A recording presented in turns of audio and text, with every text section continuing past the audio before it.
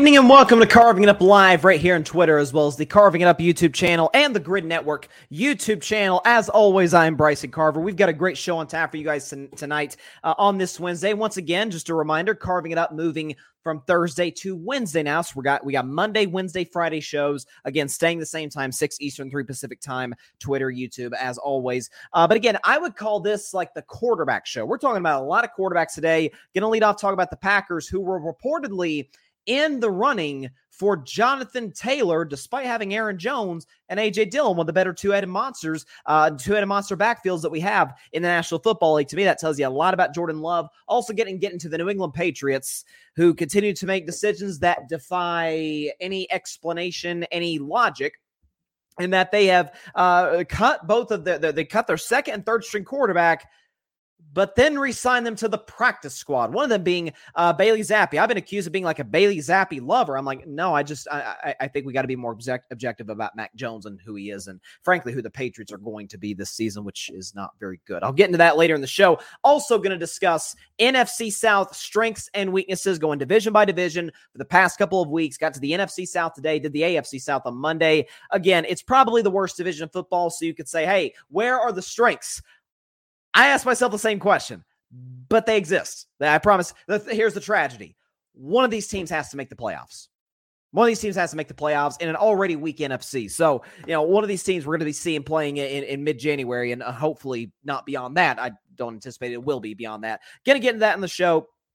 Also, the Matthew Stafford thing with his wife, Kelly, talking on her podcast about him struggling to connect with younger teammates. A lot of people have been bashing Matthew Stafford today. I'm here to come to the defense of the guy I used to call Stat Padford. Okay, I'm gonna have to come to Matt Stafford's defense today. Get off my man's back. Not saying the Rams are gonna be great, but I gotta defend my guy and give the greatest quarterback ever some love in that segment. You'll see what I'll do with that.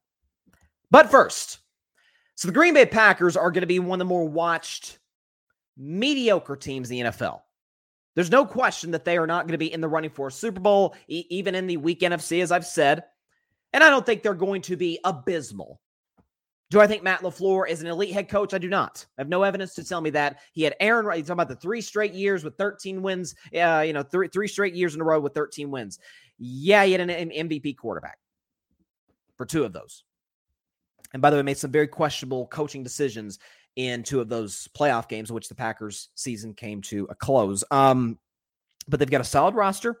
They got Aaron Jones. They got A.J. Dillon. Offensive line is still excellent. David Bakhtiari's still there. They've still got Christian Watson had a solid rookie season as a wide receiver. They got Romeo Doubs. They like both guys. Defense is going to be underrated. Jair Alexander, to me, is the best corner in football. There's some positive. There's an avenue for the Packers to maybe sneak into the playoffs.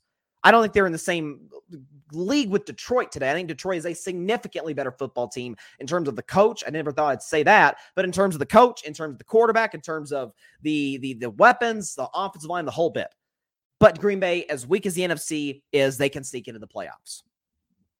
But Adam Schefter reported today. So Jonathan Taylor did not get traded yesterday. I talked about last week how the Colts have set a deadline for him to test the market, see if they can get a deal done with somebody. Obviously, we know how that holdout situation is when I've talked about that ad nauseum. But the deadline was yesterday at 4 p.m. Eastern. 4 p.m. Eastern came. Obviously, no deal was made. And there were rumors that the Dolphins were in the mix. Chris Greer, the Dolphins general manager, said, hey, we really weren't even close to a deal. I think the Colts wanted Jalen Waddle in a deal, which obviously the Dolphins were not going to do that. But Adam Schefter reported today that the Packers were in the running for Jonathan Taylor, saying that this is what the article says by Jonathan Taylor, that the Packers were in talks with the Colts and had legitimate interest in trading for the star running back. The Packers emerging as a contender remains relevant because Taylor could still be traded, even though he is on the reserve/physically unable to perform list and therefore must miss at least the first 4 games of the regular season. A source told ESPN there's still trade interest in Taylor, and the all-pro running back would welcome a trade to Green Bay. Now, Brian Gutekunst did a press conference today. He's the GM of the Packers, and he was asked about this whole situation. So he sort of avoided it, saying like, yeah, I'm not going to talk about players for other teams, which is smart because that would obviously be tampering. I don't know if the NFL has tampering laws similar to the NBA, but never a bad idea to play it safe in that regard. You don't want to get fined. But he was talking about A.J. Dillon because we know Aaron Jones is the clear starter, in terms of the running back position for the Packers. He was asked about A.J. Dillon. He said, quote, AJ's part of his team and he was going to be regardless. Again, there's a lot of conversations. We are used at times for leverage situations at times as well. But we're not doing what we're supposed to be doing if we're not investigating these things, at least listening to things. But yeah, I think it's the nature of the world now. There are all kinds of things out there. Some are true, some aren't. Again, kind of word salad, kind of dodging the question, saying AJ's part of the future, but hey, we may look to get better. So sort of talking out both sides of his mouth, but that's to be expected when you're in trade talks with the team. You're not gonna show your hand. You're not. This to me has nothing to do with whether Jonathan Taylor ends up on the Green Bay Packers. Whether he ends up there, to me at least, is relevant because it doesn't put them any closer to winning a Super Bowl, which is, I don't think that's the expectations for Green Bay anyway. Tells me everything I need to know about Jordan Love. So I've been skeptical about Jordan Love from the beginning. And I have been beating this drum for so long that this whole thing about, hey, Jordan Love is redoing the Aaron Rodgers. Aaron Rodgers sat for 3 years behind Brett Favre, became the starter after Brett Favre left and went to actually retire, then went to the Jets. And he's obviously won 4 MVPs, won a Super Bowl, has had a highly successful NFL career. It's a big reason why the Jets think that if they get prime Aaron Rodgers, or even a semblance of that, they could be Super Bowl contenders. Here's the issue with that. If you remember, which this was a long time ago, but if you go back and read articles about what Packers beat reporters were saying about Aaron Rodgers in practice, they're like, holy smokes, this kid is going to be good. We are good. When Favre retires or leaves, we are in good hands. Notice this with Jordan Love. He's got to be the best kept secret in the NFL. We don't know what he is. Now, we've seen flashes in the preseason. He's looked good, but he has not been pressured. I think the stat remains the same. Was not pressured one time in the preseason. Not once. Now, a lot of that has to do with the fact the Packers have a great O-line, and there's going to be a lot of games this year, 17 of them, or maybe not all of them, but the majority of the 17 games. If that O-line's healthy, Jordan Love's going to have a lot of time to throw to some solid, not great, but solid wide receiver targets. And obviously, they have the good running game there. But why do we not hear about Jordan Love? They tried to keep him out of the public eye as much as possible. By Aaron's second year in 2006 in the NFL, it was like, Green Bay is going to be good moving forward. Not the case with Jordan Love. Kept it under wraps. You said, well, yeah, Aaron Rodgers was winning MVPs, but you know who's wasn't going to last forever? He was getting to 36 and 37, 38. He's getting older and older. And we barely saw Jordan Love. And so the fact that they already had an excellent running game, an elite offensive line, and they felt they needed to add to it, that's what I'm confused about, is that aspect of their team is good. Aaron Jones is a borderline Pro Bowl level running back. A.J. Dillon is one of the better kind of bruiser running backs in the NFL. It's sort of like a thunder lightning type of tandem, but very similar to kind of Mark Ingram, Alvin Kamara a few years ago with the New Orleans Saints, similar to that duo. Why did they feel they needed to add a guy who's, I don't know, maybe the third best running back in football at worst at his absolute peak? Because they're saying the more the ball is out of Jordan Love's hands, the better shot we have to win football games and to maybe get into the playoffs. Whether or not Green Bay will get there or not, only time will tell. I'm skeptical. Matter of fact, very skeptical about whether or not they'll do that, but it's within the realm of possibility. I wouldn't be just stunned if Green Bay gets in. But to me, what matters is the fact that we're in year 4. Quarterbacks, because of rule changes, because of some of the new offensive systems being implemented in the NFL, have never been more ready, never been more developed to go and be ready to play day one in the National Football League. And we're in year 4 for Jordan Love, and we still have no clue. We should know if you look at the Packers' schedule. Now, early part of their schedule isn't just insane, but it's the middle part. Look at, I should have had the graphic for this, but the middle Green Bay schedule. So they start with 2 road games against Chicago and Atlanta. I think they're probably going to split those 2. And then you got Saints in there. Saints might win their division. Lions are very good. They're not beating Detroit. Then you got some Raiders. And then here's what they got. At Broncos. I don't know how good the Broncos are going to be this season. Here's what I do know. That's a hard team to beat in the Mile High City with that altitude. Home game against the Vikings, who have a it's not even deniable, a better roster and a better coach, frankly. Rams at home, not a great Rams roster. I'll get into the Rams of a second segment, but that's still Sean McVay. At Pittsburgh, they're not winning that game. Not against that defense. Chargers, playing Justin Herbert. At Detroit, yeah, they scored 9 points with Aaron Rodgers at Detroit last year when Detroit had a terrible defense midseason. Kansas City at home. Yeah, they're not beating Kansas. They're not beating Mahomes. And then on the road against the New York Giants, who were a playoff team last year and I think very well could get in again this season. That middle part of Green Bay's schedule, that is where we'll find out who Jordan Love really is. This is a do or die, make or break year for Jordan Love. This isn't a situation where it's a rookie quarterback coming in, even if it was a good culture and a good system. You want to slowly develop him. No. He's been sitting the bench for 3 years. He's been practicing for 3 years. We know nothing about him. Green Bay media's kind of kept it under wraps, which I understand. They're trying to, Green Bay, that's all that town's got. They're trying to keep the brand and the stock of the Packers as high as possible. I respect that, and I get that. But the Packers haven't told us who Jordan Love is. The Green Bay media hasn't told us who Jordan Love is. And it's a lot of, notice when you hear Packers players talk about Jordan Love, it's a lot of like. It's a lot of, good leader. He's around the team. Which, by the way, very important things. Intangibles are very important to me. But it's not a whole lot of, well, wait till you see this kid. We heard that with Patrick Mahomes immediately when he stepped in the NFL. That was even when he backed up Alex Smith for his rookie year before he obviously became the starter in year 2. We were already hearing about Kansas City practice like, oh, y'all just wait until this guy becomes a starter. Green Bay, yeah, he's good. Like we're ready, and a lot of sources in Green Bay that aren't, don't report for the Packers necessarily, aren't beat writers for the Packers. They're like, he's fine. He's not going to blow your socks off. Maybe Green Bay doesn't need him to blow our socks off because they did almost make the playoffs a year ago with Aaron Rodgers failing to have even one game of throwing over 300 yards. Aaron had a pretty subpar year last year. If Love plays to that level, maybe they could be on the brink of the playoffs again. Again, considering the fact that the NFC is the significantly weaker conference. Maybe. But I have my doubts. I think in order with a roster that is good, like it's not bad, but it's not like the Rams. It's not like the Colts.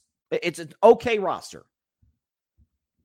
I think if listen, the expectation in Green Bay is Super Bowls. The freaking trophy is named after their Hall of Fame head coach. Obviously, they got Lombardi way. Whenever the Packers win the Super Bowl, they say Lombardi's coming home. That's the expect. Green Bay is one of those franchises like Pittsburgh, like New England was for 20 years with Tom Brady. It's probably unrealistic most of those years, but the Dallas Cowboys, the San Francisco 49ers, like these franchises have championship or bust expectations almost every season. Now, those expectations aren't realistic for Green Bay in 2023, but the Packers' hope is that Jordan Love is the guy to take the mantle from Aaron Rodgers and not be the transitional guy, but to be the guy moving forward. The fact that they were in the mix for Jonathan Taylor kind of tells me all I need to know. I'm willing to keep it on my mind. As I say on this show often, I can have an opinion about something, anything, but when presented with new information, I have to change my opinion. That's the name of the game. I just don't know. We haven't seen a lot from Jordan Love on field. We've barely seen anything or heard anything from practice. I think it's because the Packers know, okay, he's good, but let's try and keep this. Let's not raise the expectations too high. Very interesting strategy by the Packers. But yeah, I saw that news. I'm like, Green Bay has one of the best running back duos in football. What are they doing? I mean, they have two guys who can amount to the production that Jonathan Taylor gives by himself. And by the way, consider too the fact that Aaron Jones becomes a free agent 2 years from now. Jonathan Taylor becomes a free agent next year. So those two situations kind of intersect a bit. Maybe do you try and trade Aaron Jones, which I don't know who would take. I don't know what his market would be, given the fact that he's an aging running back, which it's crazy to say, but 28 is kind of an aging running back in the NFL today because the shelf life is so short. But I don't love this at all for I do not love this for the Green Bay Packers. That's odd. Very odd. I'll tell you what's also odd in the sense of I think people are overreacting to this just a little bit. So Kelly Stafford, who's Matthew Stafford's wife, obviously Super Bowl champion quarterback with the LA Rams, she was talking on her podcast called The Morning After with Kelly Stafford, and she was talking about how her husband is having a hard time connecting with younger teammates. Here's her quote. "It's kind of crazy. So Matthew's been in the league a long time. He's like, the difference in the locker room has changed so significantly. They have a lot of rookies on their team. They're very young. But he's like, I feel like I can't connect. In the old days, you'd come out to practice, you'd shower, and people would be playing cards, interacting. Who knows what they're doing, but they're doing something together, playing ping pong. They have a tournament going on. They'd at least be talking. But now they get out of practice and meetings during training camp, and they go straight to their phones. No one looks up from their phones. Matthew's like, I don't know. Am I the dad? Do I take their phones? What do I do here? He's like, I want them to see me not as a coach. And then she said, quote, they say sir to him and blank. He's like, no, we're on the same level here. We're both playing in the league. Let me get to know you. He said it's so different and so hard to get to know these guys. He had a book printed out. He had the equipment guy get a book printed of all their faces and all their names because he's like, I need to know their names. We need to talk. So I'm going to find their names and I'm going to say, hey, so-and-so, how was your weekend? So they get to know, so they know I know them and maybe we should get to know each other so there's a chemistry on the field. But nowadays, it's really hard to develop that because all these kids, they don't care. Or it's not that they don't care, but they're so used to going straight to their phones instead of having some fun with the guys in the locker room. It's different. It's kind of sad. End quote.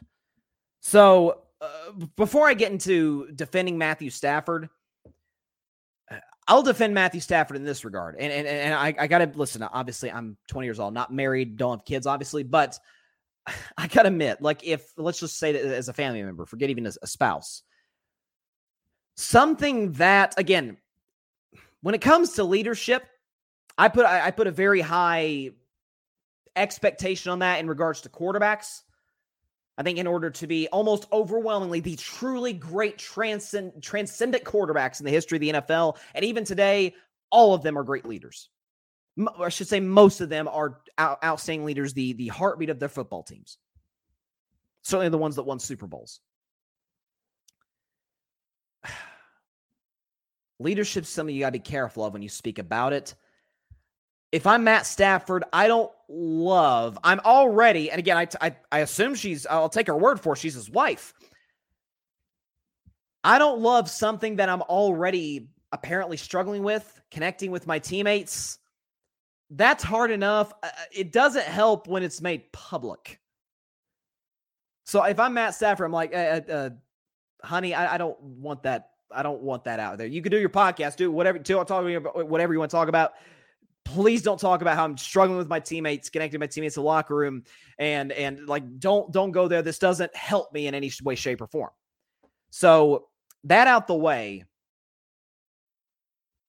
I kind of get where Matt's coming from. Or at least I empathize where he's coming from. You got to realize the Rams are one of the 5 youngest teams in the NFL. It's unbelievable. When you look up and down their depth chart, of course, you see your Staffords, you see your Kupps, you see your Aaron Donalds. Those are kind of the 3 faces of the team, right? After that, it's like, who's that? Who's that? Like, I know Van Jefferson. I know who Tutu Atwell is. I've barely seen him play. Who's that offensive line? The right guard? Who's that? And the corner and the linebacker? Who are these people?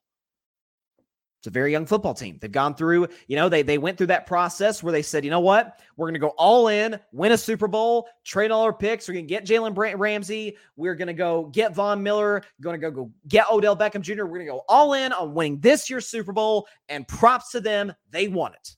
They came away with the trophy, which at the end of the day, that's all that matters in the National Football League. If you don't get the trophy, then what's the point of even playing the game?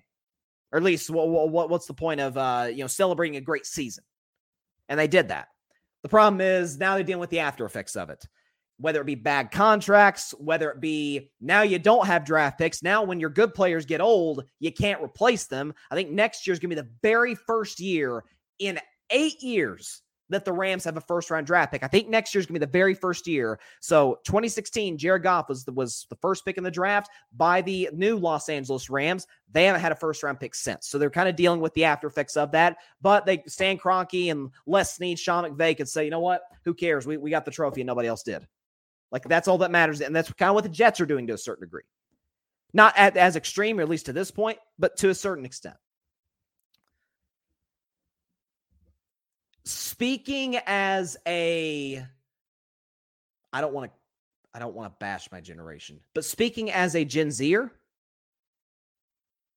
yeah, Kelly Stafford is 100% correct. And I can imagine why Matthew Stafford would have trouble connecting with his teammates. I could be guilty of this myself. I don't know if it's going to cause neck problems down the road for me and and those that are around my age. We are looking at our phones all the time. I mean, it's unbelievable. Like if when I'm walking down the street when I'm walking around campus where I go to school, where I go to college, and again, I can be guilty of this as well. It is remarkable the number of people I walk by. It's like, God, are they even looking where they're going? Like this, like there's cars around this area. That's kind of how it is this generation. Not saying it's necessarily a bad thing or a good thing, but I mean, listen, I think there are some bad, qualities of it. But listen, we're in a very distracted world. There's a lot of things going on social media, and the phones can do more than they've ever been able to do in the history of since they've ever been invented. So I understand that aspect of it, and you want to try and remain connected as much as you can, as much as you possibly can, if you have that option, which now we do. But I was saying this about Matthew Stafford. I'm like, man, I kind of get where he's coming from, especially the fact that you got to realize that Rams team in 2021 had a lot of veterans. Stafford's a vet. Kupp's a vet. Donald's a vet. Sean McVay's he's young, but he's a veteran coach in the NFL. Von Miller's a vet. Odell Beckham Jr. is a vet. Andrew Whitworth was a vet. Like a lot of guys. Leonard Floyd. A lot of guys in that football team. Jalen Ramsey. A lot of guys been there and done that. Maybe haven't necessarily had championship experience. Von Miller did. But guys who have been around the block in the NFL, they know how the game works. Guys who Stafford could kind of relate to. And so when that's in 18 months gone, I understand that that's some kind of adjustment. But I also thought about it in the sense of too, where you have, Matt Stafford, and again, I don't necessarily blame him for this because of the generational gap. He's struggling to connect with younger teammates.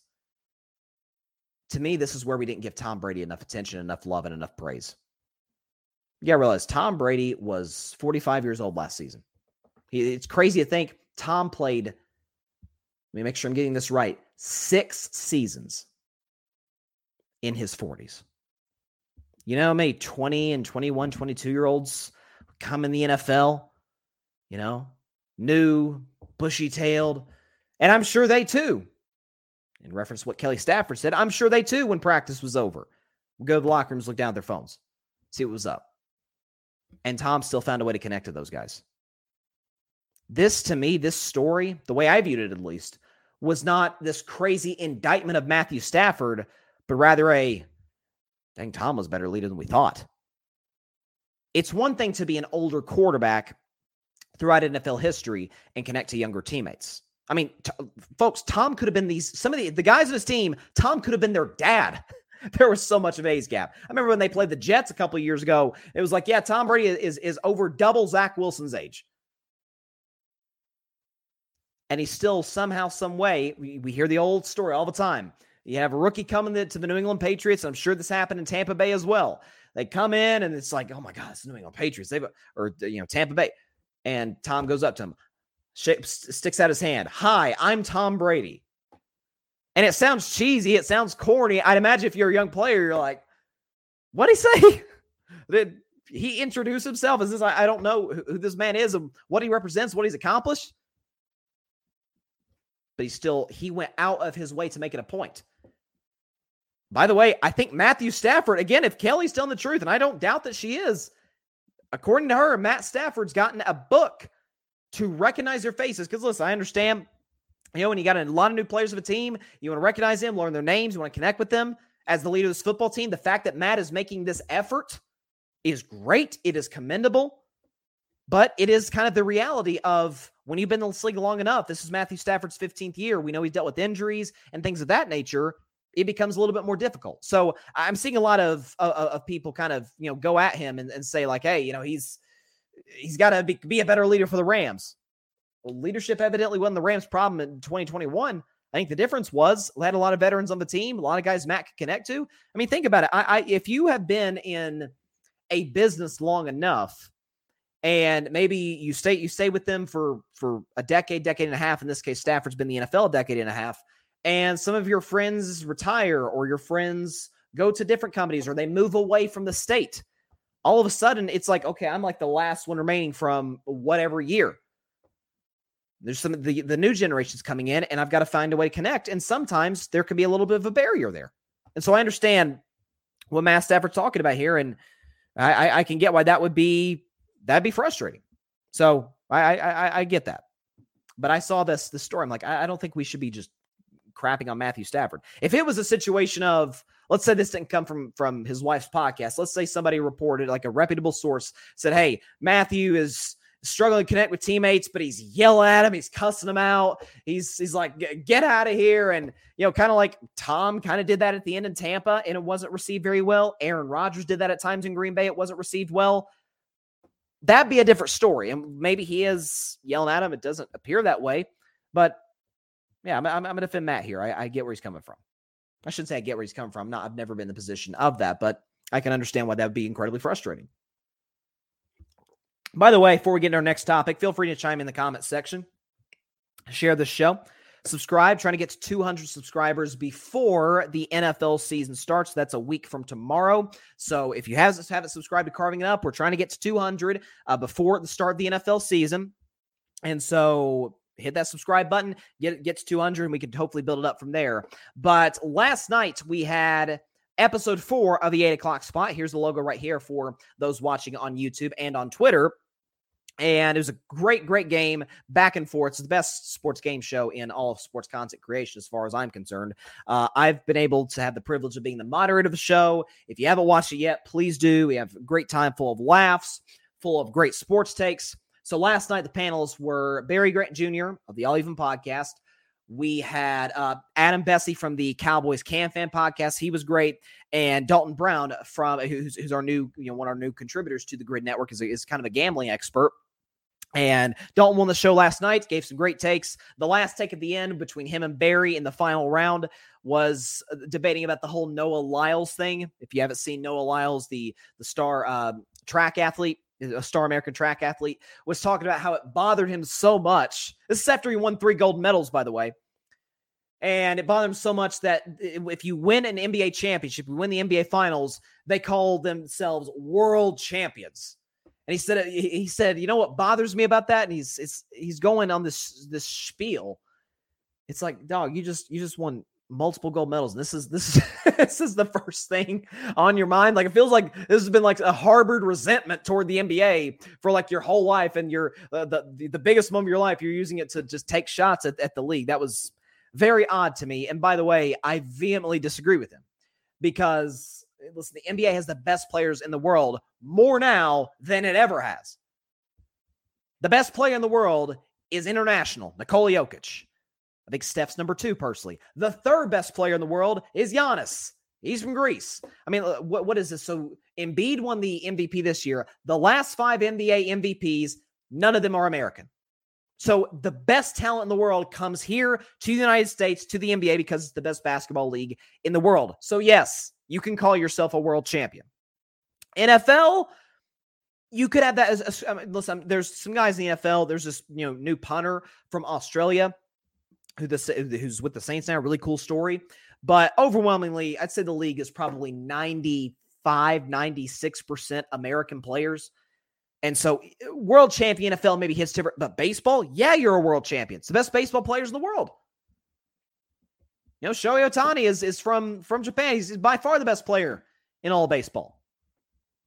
We have some other great, Ronald Acuna's in the MVP race in the National League. I mean, it's I think Mookie's going to win it. But that said, I think the whole debate, is it a world champion? Yeah, darn right it's a world champion. NFL, maybe not, because it's the only and the NFL is trying to push American football. That's the thing. We call it American football.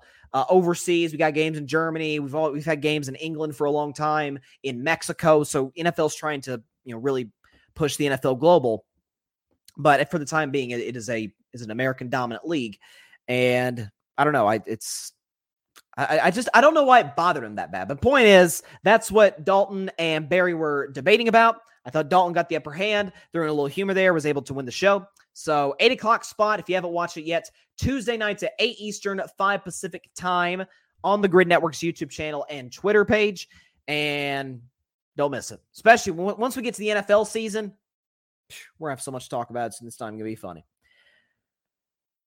Here's what is a little bit funny. And I've got some bets with some friends of mine on this particular individual because I'm that confident that I think I've already been proven right in him, but maybe just to prove myself even more correct in this regard. And I'm not just tooting my horn saying I'm right about everything, but this one, I'm going to take the W here. I was right.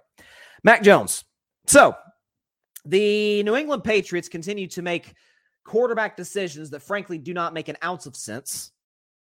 Then again, most of Belichick's moves as the de facto GM of the Patriots haven't made a whole lot of sense. It helped for 20 years having the greatest player in the history of American team sports for 20 years. That helps matters. Yesterday, the Patriots, Mac Jones is the starter. They cut Bailey Zappi, QB2, and they cut Malik Cunningham. By the way, I've seen some Malik Cunningham in the preseason. I don't know if he's going to be like a franchise quarterback. I like him. I'm just going to put that out there. I like him. If nothing else, as a backup, but I think the kid's really talented. Very athletic, very elusive. He cuts both of them, and then today he signs with the practice squad. So as we sit here today, if the New England Patriots played tomorrow, Mac Jones is the only quarterback who would dress. Now, you assume the Patriots are going to, whether they promote Zappi from the practice squad, whether they go out, I know there's been some reports out of Boston saying they might trade for Case Keenum from the Houston Texans. Maybe that make a little bit of sense as the typical, as a perfect backup for Mac Jones. But this whole debate about, is Mac the guy in New England? All the problem was Matt Patricia, the defensive coordinator, masquerading as an offensive coordinator, calling plays for New England, and Mac Jones was just done dirty last year. Well, if you check the numbers from his last 4 games of his rookie season, when Josh McDaniels was there, a true offensive coordinator, they were pretty bad too, outside of a game against the Jacksonville Jaguars, who had the worst record in football that year. But this is, we hold quarterbacks to a certain standard, especially first-round quarterbacks. I mean, this is a big year for Justin Fields.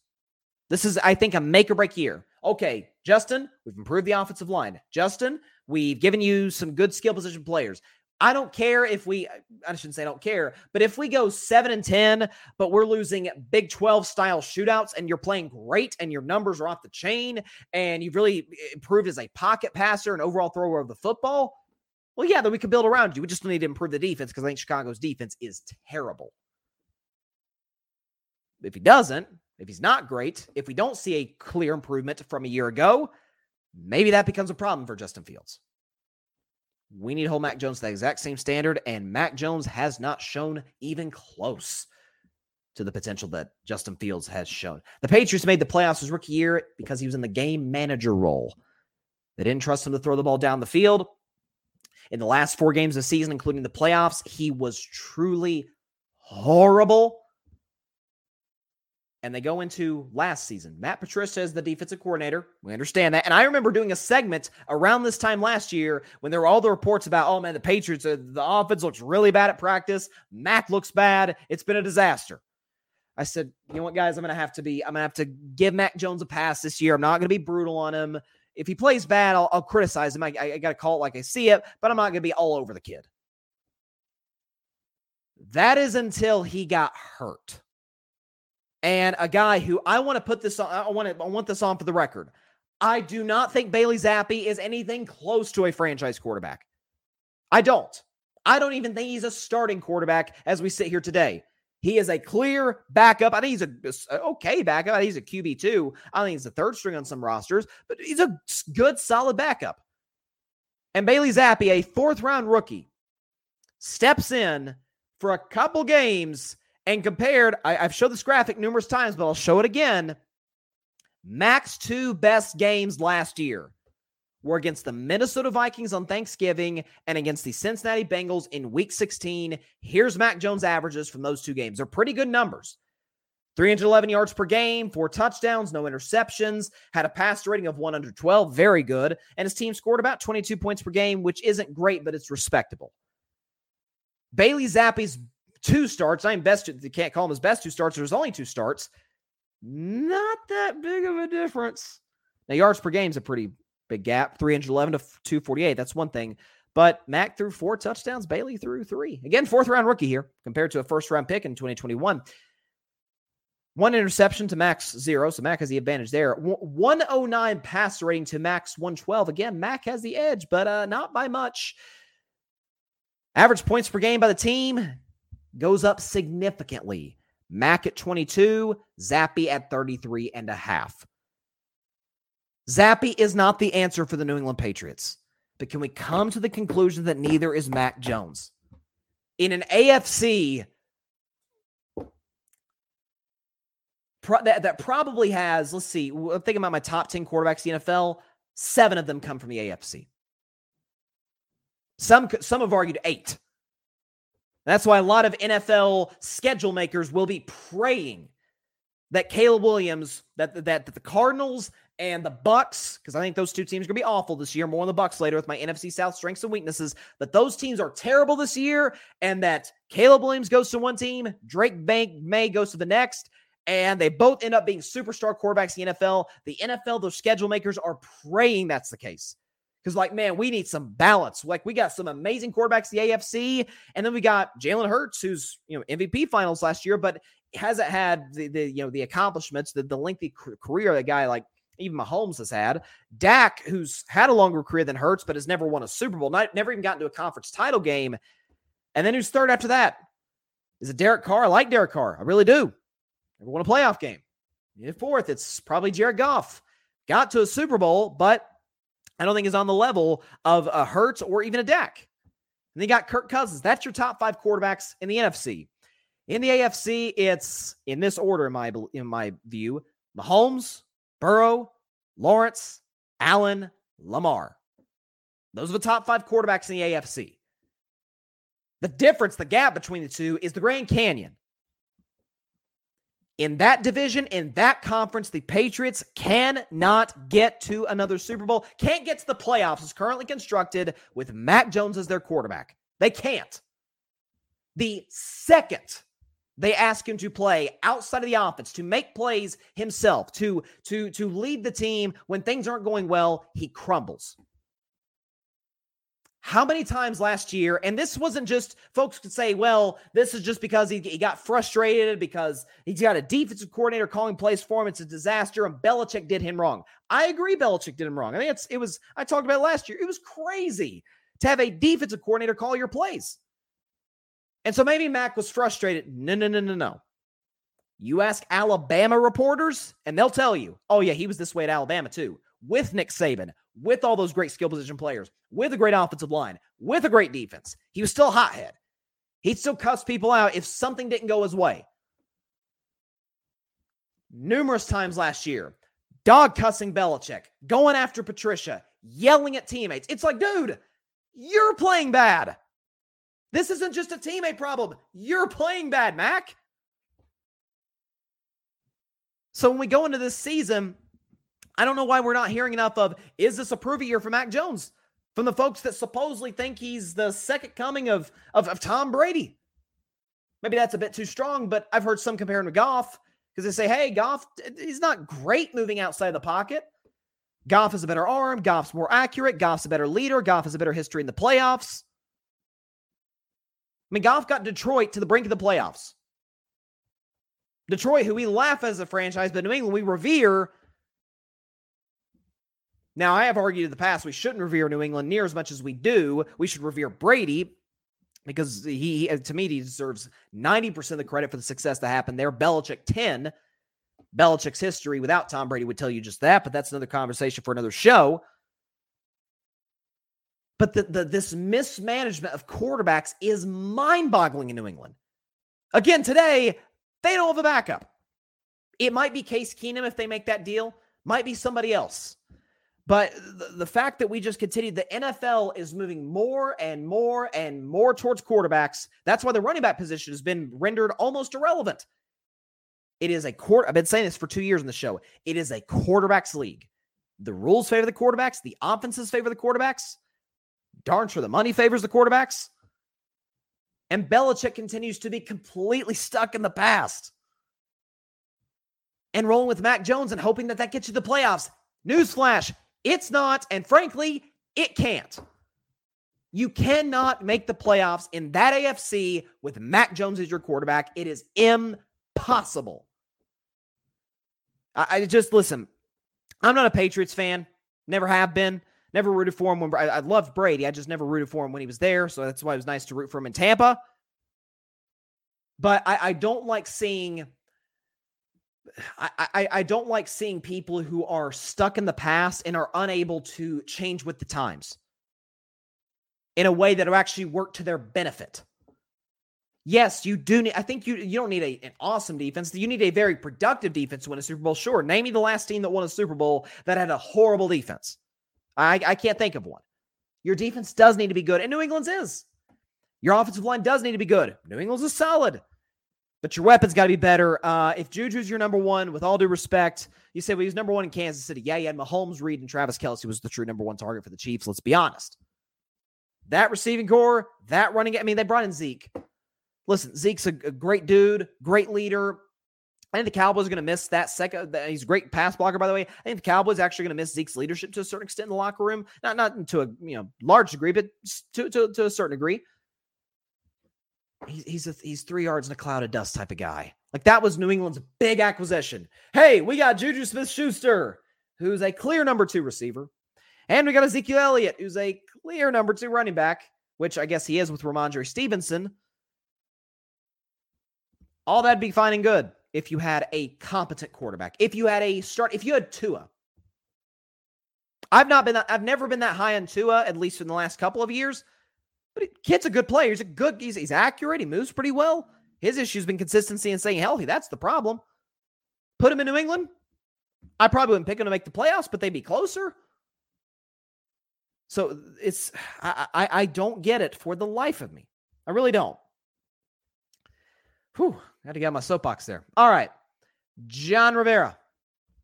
Bears are the sleeper team this year. John Rivera in the comments. Bear Fan Perspective Podcast, by the way. Check him and Henny Dre's show out. He says Bears are the sleeper team this year. They might. Again, the Bears are trying to calm down here. Just stop. Whew. But anyways, in the NFC, when I'm looking at potential playoff teams, the Bears are, in my view, one of those teams that are kind of like on the fringe. I don't know what to do with them. Again, I've said I think the locks to make the playoffs in the NFC, and I'll do my predictions next Monday on Labor Day. So the whole NFL season predictions, NFL preview show. Ryan Flowers of Clutch Sports Talk is going to join, so tune in for that. But I'm working on my NFC predictions right now. The Bears are one of those teams kind of in there, like with Seattle, with I think the Giants. It's like of Minnesota too. Like, what do I do with these teams? Because there's reasons you can convince me that they'll make the playoffs, and there's reasons you'll convince me, yeah, they're probably not ready yet. Or they don't have enough pieces, or there's certain individuals that maybe I don't trust to get them to the playoffs.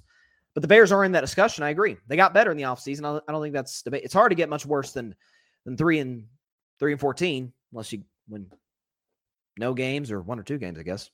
Parnell's in the comments. What's up, Parnell? Member of the Grid. Thoughts on Ben Simmons open to a return to Philly? Listen, I'll put it this way, and I thought Stephen A. put it perfectly on First Take this morning. And I agree with him. Ben Simmons is not an NBA roster today if he isn't under contract. If he doesn't have that albatross of a contract, he's not in a roster today. Which I've been as critical. Listen, I've been brutal on Ben Simmons for 2 years. There's an aspect of it that is kind of sad. He's one of the more talented number 1 picks that we've seen in the last decade. Him and Joel Embiid, they didn't get to a conference finals, and that's something I've knocked Embiid over because even without Simmons, he still can't get to a conference finals. But they were a solid duo. Do they fit the greatest together? Probably not, because Simmons is a big guard. Joel Embiid is a big.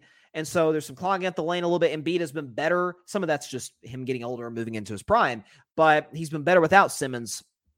But Simmons was the like classic NBA prospect who was, and still to a certain degree is, good at everything. He's a great passer, has an excellent basketball IQ, great rebounder because of his length and size. I mean, great defender. Just can't shoot. And some of it's not even the fact that he can't shoot, it's that he won't shoot. I mean, Draymond Green's talked about this in the past remember, there was a point in time Draymond was a 40% three-point shooter. Like, he was a legit threat to knock it down from deep. And he said when Kevin Durant joined, that meant less shots for Draymond, so he wouldn't take him as much. And so it kind of started to hurt his confidence a little bit. And Draymond said he's still trying to work on getting his confidence back to where it was around 2016. I don't know if Simmons ever had that to begin with. I think that the turning point moment was when he had the open layup against Trae Young and he passed it to Matisse Thybulle.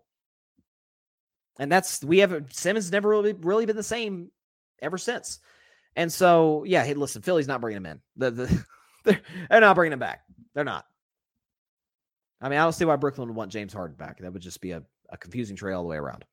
Parnell also says, that's on Belichick. He's proven that he's not the same coach without Brady. If I can get the graphic, hold on. If I can get the Belichick graphic, his coaching career without Thomas Edward Patrick Brady Jr., if we have it here. Let's see. Is that it? Nope, that's not it. Hang on. Trying to get it in because it is, and because I've done this comparison between Belichick and Andy Reid, and about how I don't think Reid's the greatest coach ever, but I also don't think Belichick's the greatest coach ever. I think, to me, it's Bill Walsh, because Bill Walsh literally changed how offenses played in the NFL. The West Coast is still used to this day. That's not the graphic either. Crap. Hang on, folks. I want to drive this point home because Parnell makes a great point that, Belichick is not the same without Brady. I remember Asante Samuel said just a couple years ago, before we've gotten even more data and evidence that Belichick isn't the same without Brady, that Asante Samuel was saying, yeah, Belichick is just another coach. He's not bad. He's not like incompetent. We're not going to question the man's football IQ. I've said Belichick to me is the best defensive coach ever. Not necessarily defensive head coach, but the best defensive coach ever. I mean, you look at what he did as a DC with the New York Giants back in the 90s against Buffalo in the Super Bowl. I think his playbook is in the Hall of Fame for what he did to that offense.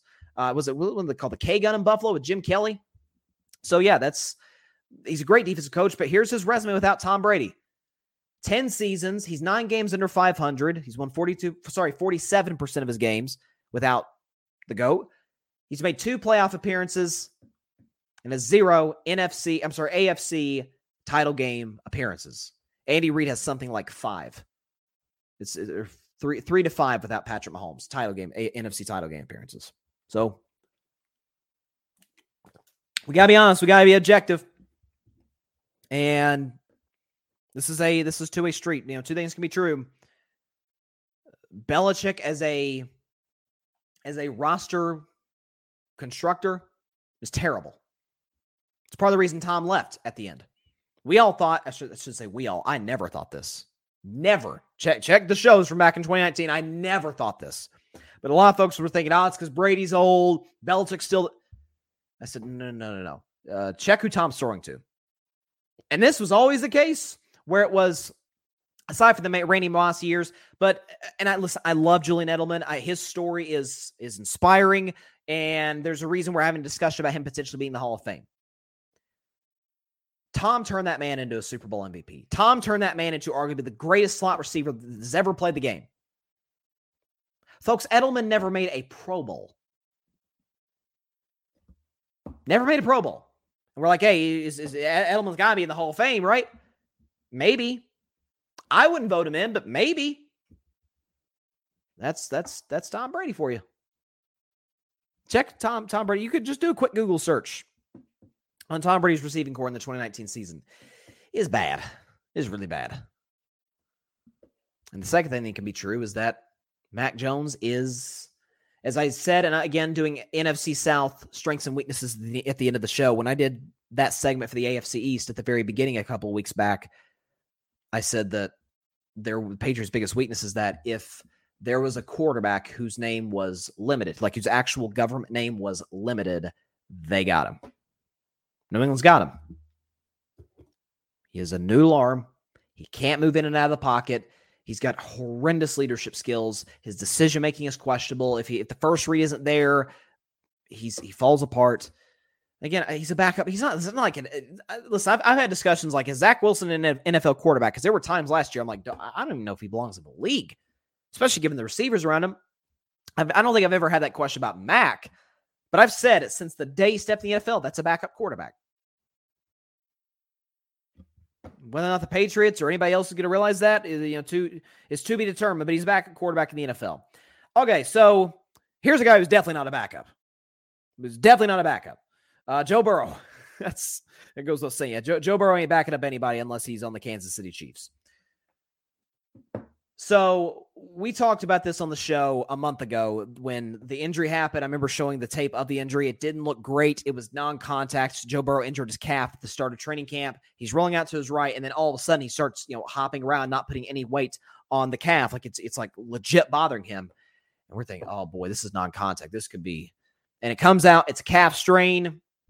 It's a calf injury of some sort. And Zach Taylor, the head coach of the Bengals, says he's going to miss several weeks. Joe Burrow's going to miss several weeks. And the media pressed him what does several mean? And he says, it means several. That's good job at Zach Taylor. They tell you as coaches, like, don't give the media more information than they necessarily need. But Joe Burrow's back in practice today. Now, he wasn't practicing with an offensive line, with receivers against a defense, as far as these reports say. But Joe Burrow was with the other quarterbacks, with the other Bengals quarterbacks on the field, with pads on, ready to get fully suited up, at least as much as you can be in practice. Looked ready to go. Wasn't doing a whole lot of crazy movement. Again, this is August 30th. By the way, last Carving It Up show of August. And listen, the NFL season starts in 11 days for the Cincinnati Bengals when they play the Cleveland Browns. By the way, they haven't beaten Cleveland in Cleveland since 2017. That's like a low-key kind of underrated story going into that matchup. But listen, Burrow is I talked about the Bengals since the Burrow injury and saying like the door's kind of open now for the Baltimore Ravens to win the division. You guys know I'm a Steelers fan. This pains me to say, but I think Baltimore probably has the best team in the division. Obviously, Cincinnati is the best quarterback in the division. That's with respect to a former MVP in Lamar Jackson. But if he being Burrow, were to miss 4 to 5 weeks, man, that could be a problem for Cincinnati. I remember yesterday, I tweeted this. The Bengals released their number 2 quarterback on the roster and their number 3 on their roster. And kind of pulled a New England Patriots where Joe Burrow is the only quarterback there. I'm thinking, what's this about? I said, this means one of two things. Either Burrow's going to be ready to go, or they're going to find a really good backup, like in case Keenan was mentioned, or maybe, who knows, maybe they come into the Detroit Lions with a solid trade package for Teddy Bridgewater. Who knows? I mean, we all know Hendon Hooker's going to be the future in Detroit. I mean, that's that goes without saying. But you could bring in Teddy Bridgewater there. Cincinnati, remember, he was in place for Drew Brees for 5 games when Brees got hurt in 2019, and the Saints went 5-0. So he's a capable backup. He's on that low-end starter, high-end backup thing, as I've said for a while. And whether or not Cincinnati was going to bring him in or bring any low-end starter, high-end backup, or even just a backup in to fill in for Joe Burrow while he's out, remain to be seen. But they brought in Will Grier from the Dallas Cowboys, who we know had that really good preseason start the day after the Cowboys traded for Trey Lance. But it appears, listen, Burrow is in pads. He's moving a little bit. Looks relatively healthy. I'm watching a video of him right now. He's not doing anything crazy, but he looks pretty healthy to me. So if he's healthy week 1, man, that's huge for Cincinnati. Like, that could be the difference in them being the 2 seed and hosting a playoff game, or being a 5 or 6 seed and going to Baltimore, going to whoever's the 3 seed. That's big for him, no doubt about it. If he's right, at least. That's the thing. Remember last year, the appendectomy came back, didn't look the same. Remember, Bengals started 0-2, lost to Pittsburgh and Dallas, then they got their season back on track, and they nearly got to the Super Bowl again. So it's well within the realm of possibility that the Bengals can have a successful season, at least to start the year, if Joe Burrow's right. That's the question. I'm just looking at a lot of movement in the NFL. Yesterday was cut day, which is one of the worst days in the NFL calendar because you got so many young men who's got these big dreams of making the NFL roster, making the 53-man roster, and they got to be told that they're cut. They're not going to make the roster. Although the good news is, at least I should say good news. I should say the silver lining to it is that because of the COVID year, and I'm pretty sure the NFL's kept this in place, the practice squads are big, bigger than they used to be. And so there's a lot more spots for these guys to at least be on the practice squad, to still be within the organization, practicing against some of the guys that are on the team. Like I saw Doug Peterson had to cut his son. He had to cut his son. Now, the good news is for Doug Peterson's son, he's on the practice squad in Jacksonville. But yeah, it's definitely that and the day after the NFL season, regular season ends. I think they call it Black Monday because so many coaches lose their jobs that day. So those are some of the worst days in the NFL calendar, no question. Real quick, I saw this. Hold on. This is a quote from Joe Montana, who I believe to be the second best quarterback ever, second greatest quarterback ever. And he was talking to TMZ Sports.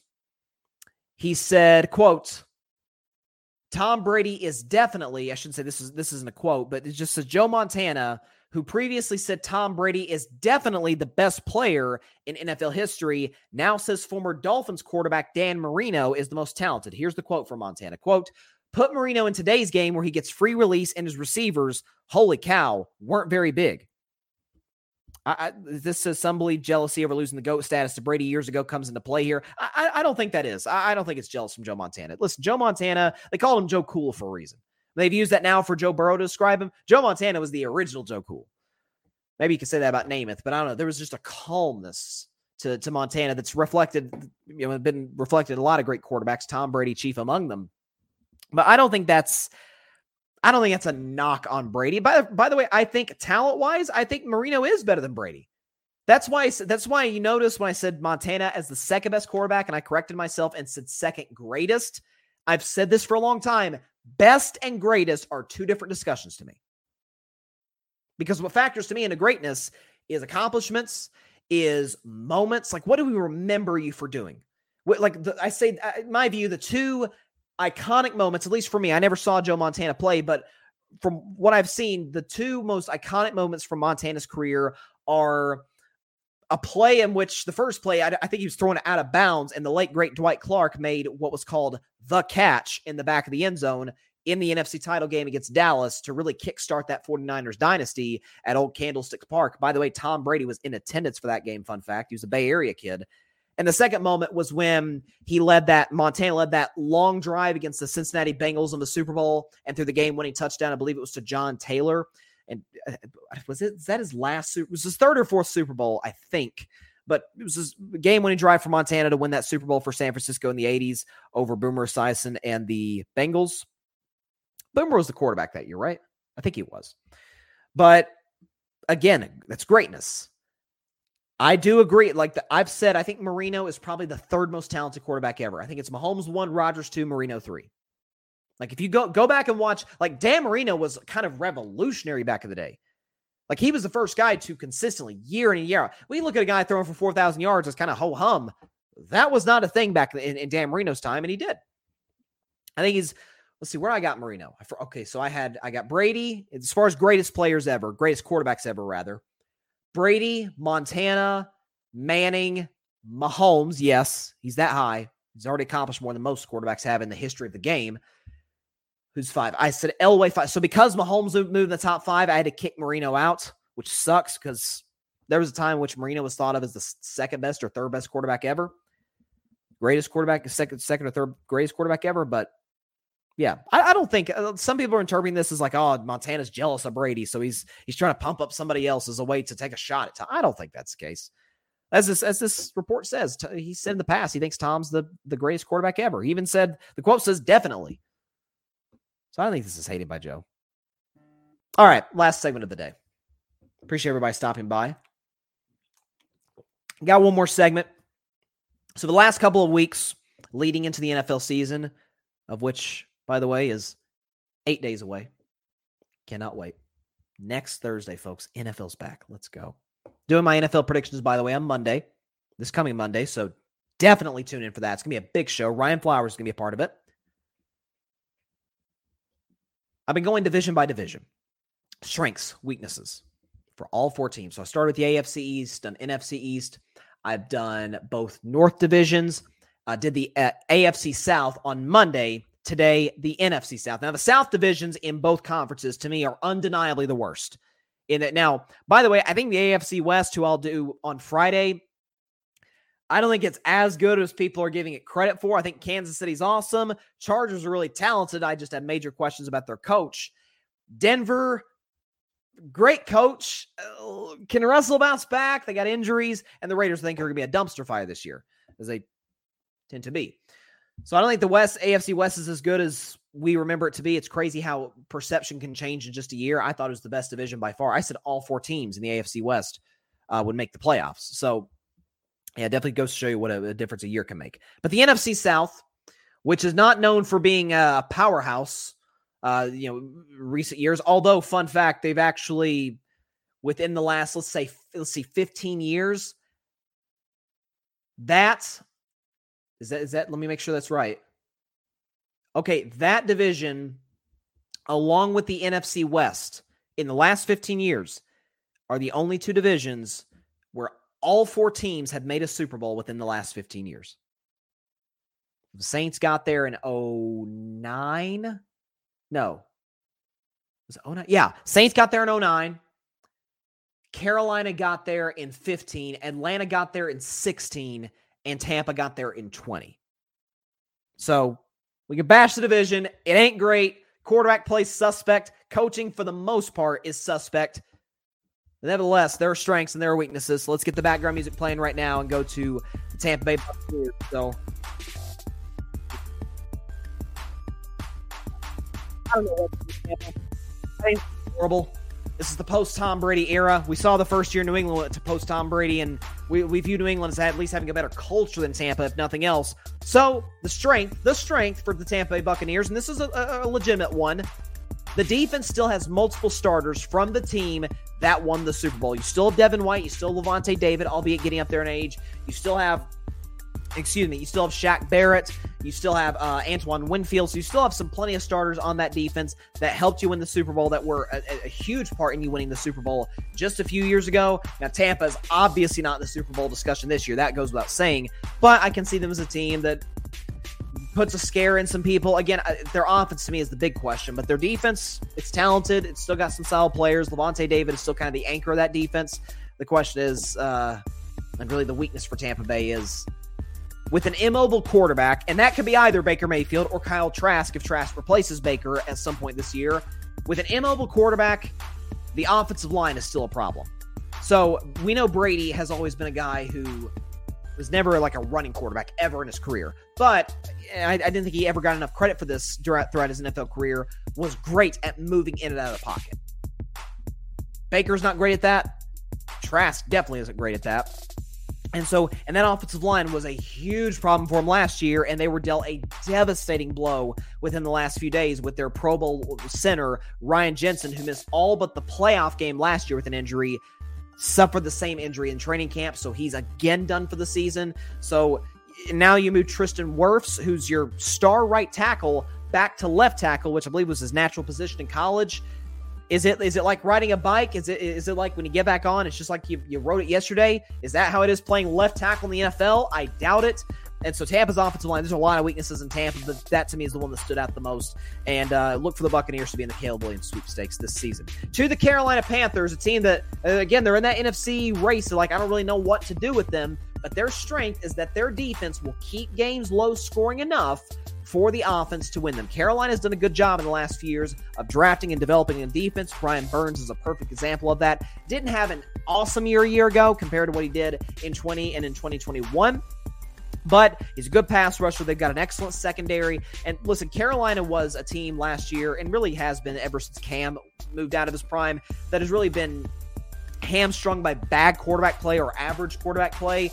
Last year, you had Sam Darnold, you had Baker, you had P.J. Walker at one point playing quarterback. They traded a lot of their assets, most notably Christian McCaffrey, to the San Francisco 49ers. And so a lot of those games Carolina was having to win with completely reliant on their running game, and that defense stepped up toward the end of the year and gave them a shot. They almost made the playoffs because of that. So, listen, Bryce Young's a young quarterback, small quarterback. That there's some issues, regarding some of the young players of a team, whether or not they can get to what the Panthers hope that they can be. But the defense can keep them in games, and that is something that at least gives you a shot. You almost won it last year, a shot to win the NFC South. The Panthers' biggest weakness, on the other hand, is really just a question mark. Bryce Young's size and inexperience are huge question marks for the offense. Inexperience, that goes without saying. He's a rookie quarterback. There's a lot of rookies. But I like Bryce as a talent. I like him as a leader.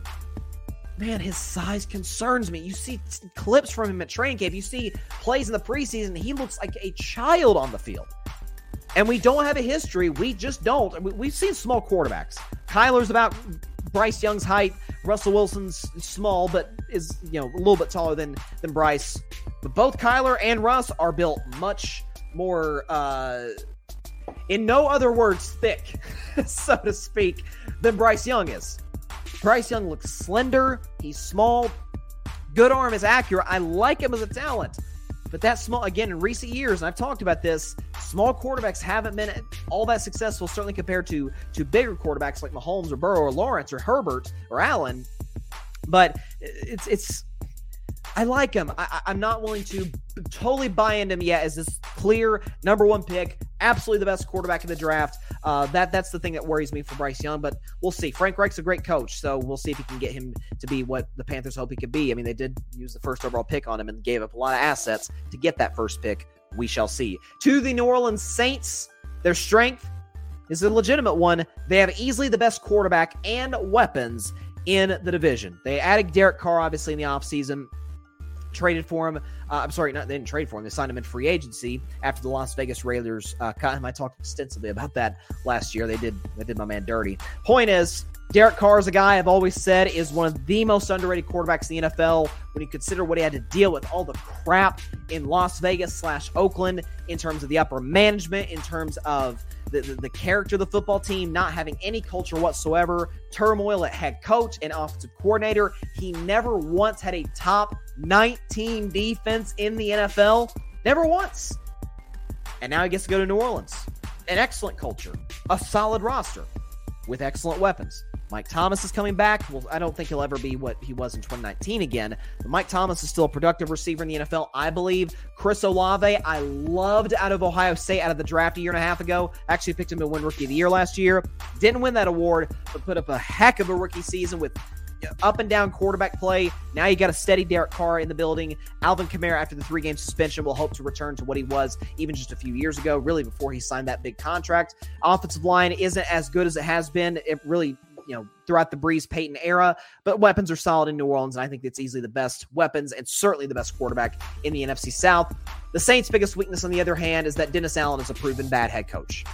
We have enough evidence Dennis Allen is a bad head coach. Folks, he's 15-38. 2 years with the Oakland Raiders, 4 games with the Oakland Raiders. His last year, before the Raiders said, okay, we've had some bad coaches. This is really bad. We're going to pull the plug on this. And then last year, with almost identical roster, I would argue, as far as the skill position players, a better roster than what was a year ago. The year before that in 2021, Sean Payton's last year there, a roster that with Sean Payton starting 4 different quarterbacks almost got to the playoffs. The Saints went 7-10. Again, had a chance given how awful the division was, didn't get in. That's my concern. I think the Saints are a team that if they had a good head coach, if they had Mike McCarthy, I think the Saints are a team that's good enough to win a playoff game. I think they're that talented. Defense will have a bounce back year. Had up and down season last year. Offense is good. I don't trust the head coach. I don't trust Dennis Allen. I think Dennis Allen's a great defensive coordinator, but defensive coordinator, head coach, 2 completely different responsibilities, different jobs, different positions. That's my concern for the Saints. If they don't win the division, it's because of Dennis Allen. Make no mistake about it. Moving on finally to the Atlanta Falcons, their biggest strength is that their offensive line is outstanding, and their young weapons have much potential. They have a lot of guys in that offensive line making big money, particularly their guard. So O-line's done a good job protecting, especially, remember Matt Ryan. You saw him with a little bit of a beat-up offensive line in Indianapolis. Listen, Matt Ryan was shot at the end in Atlanta. He didn't look as shot as he looked in Indianapolis a year ago. So you got Desmond Ridder in the building now. He's your new quarterback, at least for this year. He's going to have time. It's kind of like Jordan Love in Green Bay. Like, he's going to have time to throw. That's not going to be a problem. And their weapons are really talented, really good. Drake London, I like as a talent at wide receiver out of USC. He had a solid rookie year last year. Kyle Pitts. I'm not willing to buy out of my Kyle Pitts stock. I still think he's a remarkable talent at tight end who just hasn't gotten great quarterback play. And whether or not they made the correct decision or not in drafting Bijan Robinson as high as they did, Bijan this past draft was by far the best running back in this class. And so O-line's good. I think the tight end's good. Receiver's good. I think the running back's going to be good. He's shown flashes in the preseason. The question is for Atlanta, and their biggest weakness to me is that their quarterback and their head coach are completely unproven. Okay, you've got, again, Desmond Ridder coming in. I didn't love him as a prospect out of the University of Cincinnati. I understand he helped him get to the college football playoff, but as an NFL talent, he, again, arm strength doesn't blow me away. Accuracy, like it's just kind of again, very similar to Jordan Love. Good pieces around him, but it's kind of an talent. And Arthur Smith is not a proven head coach. 2 losing seasons in 21 and 22 with different quarterbacks. Listen, we've seen, again, I mentioned Sean Payton, who's a Hall of Famer. You know, we probably shouldn't hold Arthur Smith to that level. But Sean Payton had 4 different quarterbacks start for him in 2021, and the Saints had a winning record, 9-8, and almost got into the postseason. That was the year, obviously, after Drew Brees retired. So I do not love Atlanta this year. I know a lot of folks have them potentially winning the NFC South. I really don't see that. I think it's going to come down to New Orleans and Carolina. I think Tampa Bay is going to be awful. That's where I'm at. Okay, so got to the NFC South real quick. We'll go back over the strengths and weaknesses for Tampa Bay. Their biggest strength is that their defense still has multiple starters from the team that won the Super Bowl. Their biggest weakness, or at least they got plenty, their biggest one, with an immobile quarterback, Baker or Trask, the offensive line is still a problem. The Carolina Panthers' biggest strength is that their defense will keep games low scoring enough for the offense to win them. Their biggest weakness is that Bryce Young's size and inexperience are huge question marks for the offense. The New Orleans Saints, their strength, they have easily the best quarterback and weapons in the division. The Saints' biggest weakness, Dennis Allen is a proven bad head coach. And then moving on to the Atlanta Falcons, their biggest strength is that their offensive line is outstanding and young weapons have much potential. The biggest weakness, quarterback and head coach are completely unproven. It's a bad division, y'all. I'm just telling you right now, it is not good. All right, that's all the time we have for today's show. Appreciate everybody stopping by as always. Be sure to catch Carving It Up Live on Friday. By the way, we're revealing a new Tennessee Vols segment on Friday. I'm a big Tennessee Vols fan, obviously. You can see the Tennessee basketball right behind me here. I got a Vols football helmet, probably going to display on the wall at some point here. But a new Tennessee Vols segment to debut on Friday's show, so definitely tune in. We'll give you more information about that as it comes in. But tune in Friday, 6 p.m. Eastern, 3 p.m. Pacific time, right here on Twitter, as well as the Carving It Up YouTube channel and the Grid Network YouTube channel. And, of course, be sure to like, to share, to comment, and take 2 seconds out of your day. Hit that big red subscribe button. It helps the channel grow exponentially. And be sure to go subscribe to the Grid Network. That is GRYD, the Grid Podcast Network, right here on YouTube, as well as any and everywhere you get your favorite podcast, be it Apple Podcasts, Spotify, iHeartRadio, Google Podcasts, any and everywhere you get your favorite podcast. And definitely on the Grid, be sure to check out, I'll put up the graphic here. Be sure to check out the 8 o'clock spot. If you haven't seen episode 4 from last night, go do so on the Grid Network's YouTube channel. We'll be back hopefully next week at 8 Eastern, 5 Pacific time, Tuesday night. Best sports game show that there is out there. Even better than Around the Horn. I'm just putting it out there right now. With all due respect to everybody around the horn, I think we're the best. It's a lot of laughs, a lot of great takes. Plus, it's only a half hour long. It's a quick listen. So tune in. All right. Hope everybody has a great week. I'll see y'all on Friday. Again at 6 Eastern, 3 Pacific time on the Grid Network's YouTube channel, the Carving It Up YouTube channel, and my Twitter account, or X. Doggone it, it's still Twitter. Hope everybody has a great week. Please continue to stay safe out there. Please be sure to take care of your physical as well as your mental health. And please, especially here in the state of Tennessee, I saw what you did yesterday, Tennessee lawmakers. We're going to remember this at the ballot box. Please Call your local state representatives and senators to demand change for gun violence in America. I know I'm certainly going to do so with lawmakers in Tennessee who very clearly show they don't give two craps about keeping kids and teachers or really anybody safe in schools or anywhere for that matter, because they want to hold on to power. We know how that works. So please make your voice heard. I stay away mostly from politics on this show, but this is a subject I feel incredibly strongly about. So do what you can. And certainly when it comes time to vote, go to the ballot box and vote for those who will enact change, Democrat or Republican. All right, CL on Friday. NFL season is almost upon us. College football is already upon us. We got a big game tomorrow night, Florida, Utah. Can't wait to watch that. Maybe react to it on Carving It Up on Friday. We'll see. CL on Friday, CL on an opportunity for Tennessee to get to the college football playoff, and a new segment I'll be debuting. Have a great week, y'all. Stay safe out there. God bless you all. Peace out. Go Vols, baby. We're coming. Thanks so much for watching the show on YouTube, and be sure to go click that big red subscribe button and check out the other clips and full shows from Carving It Up Live, as well as our other incredible content creators here on the Grid Network.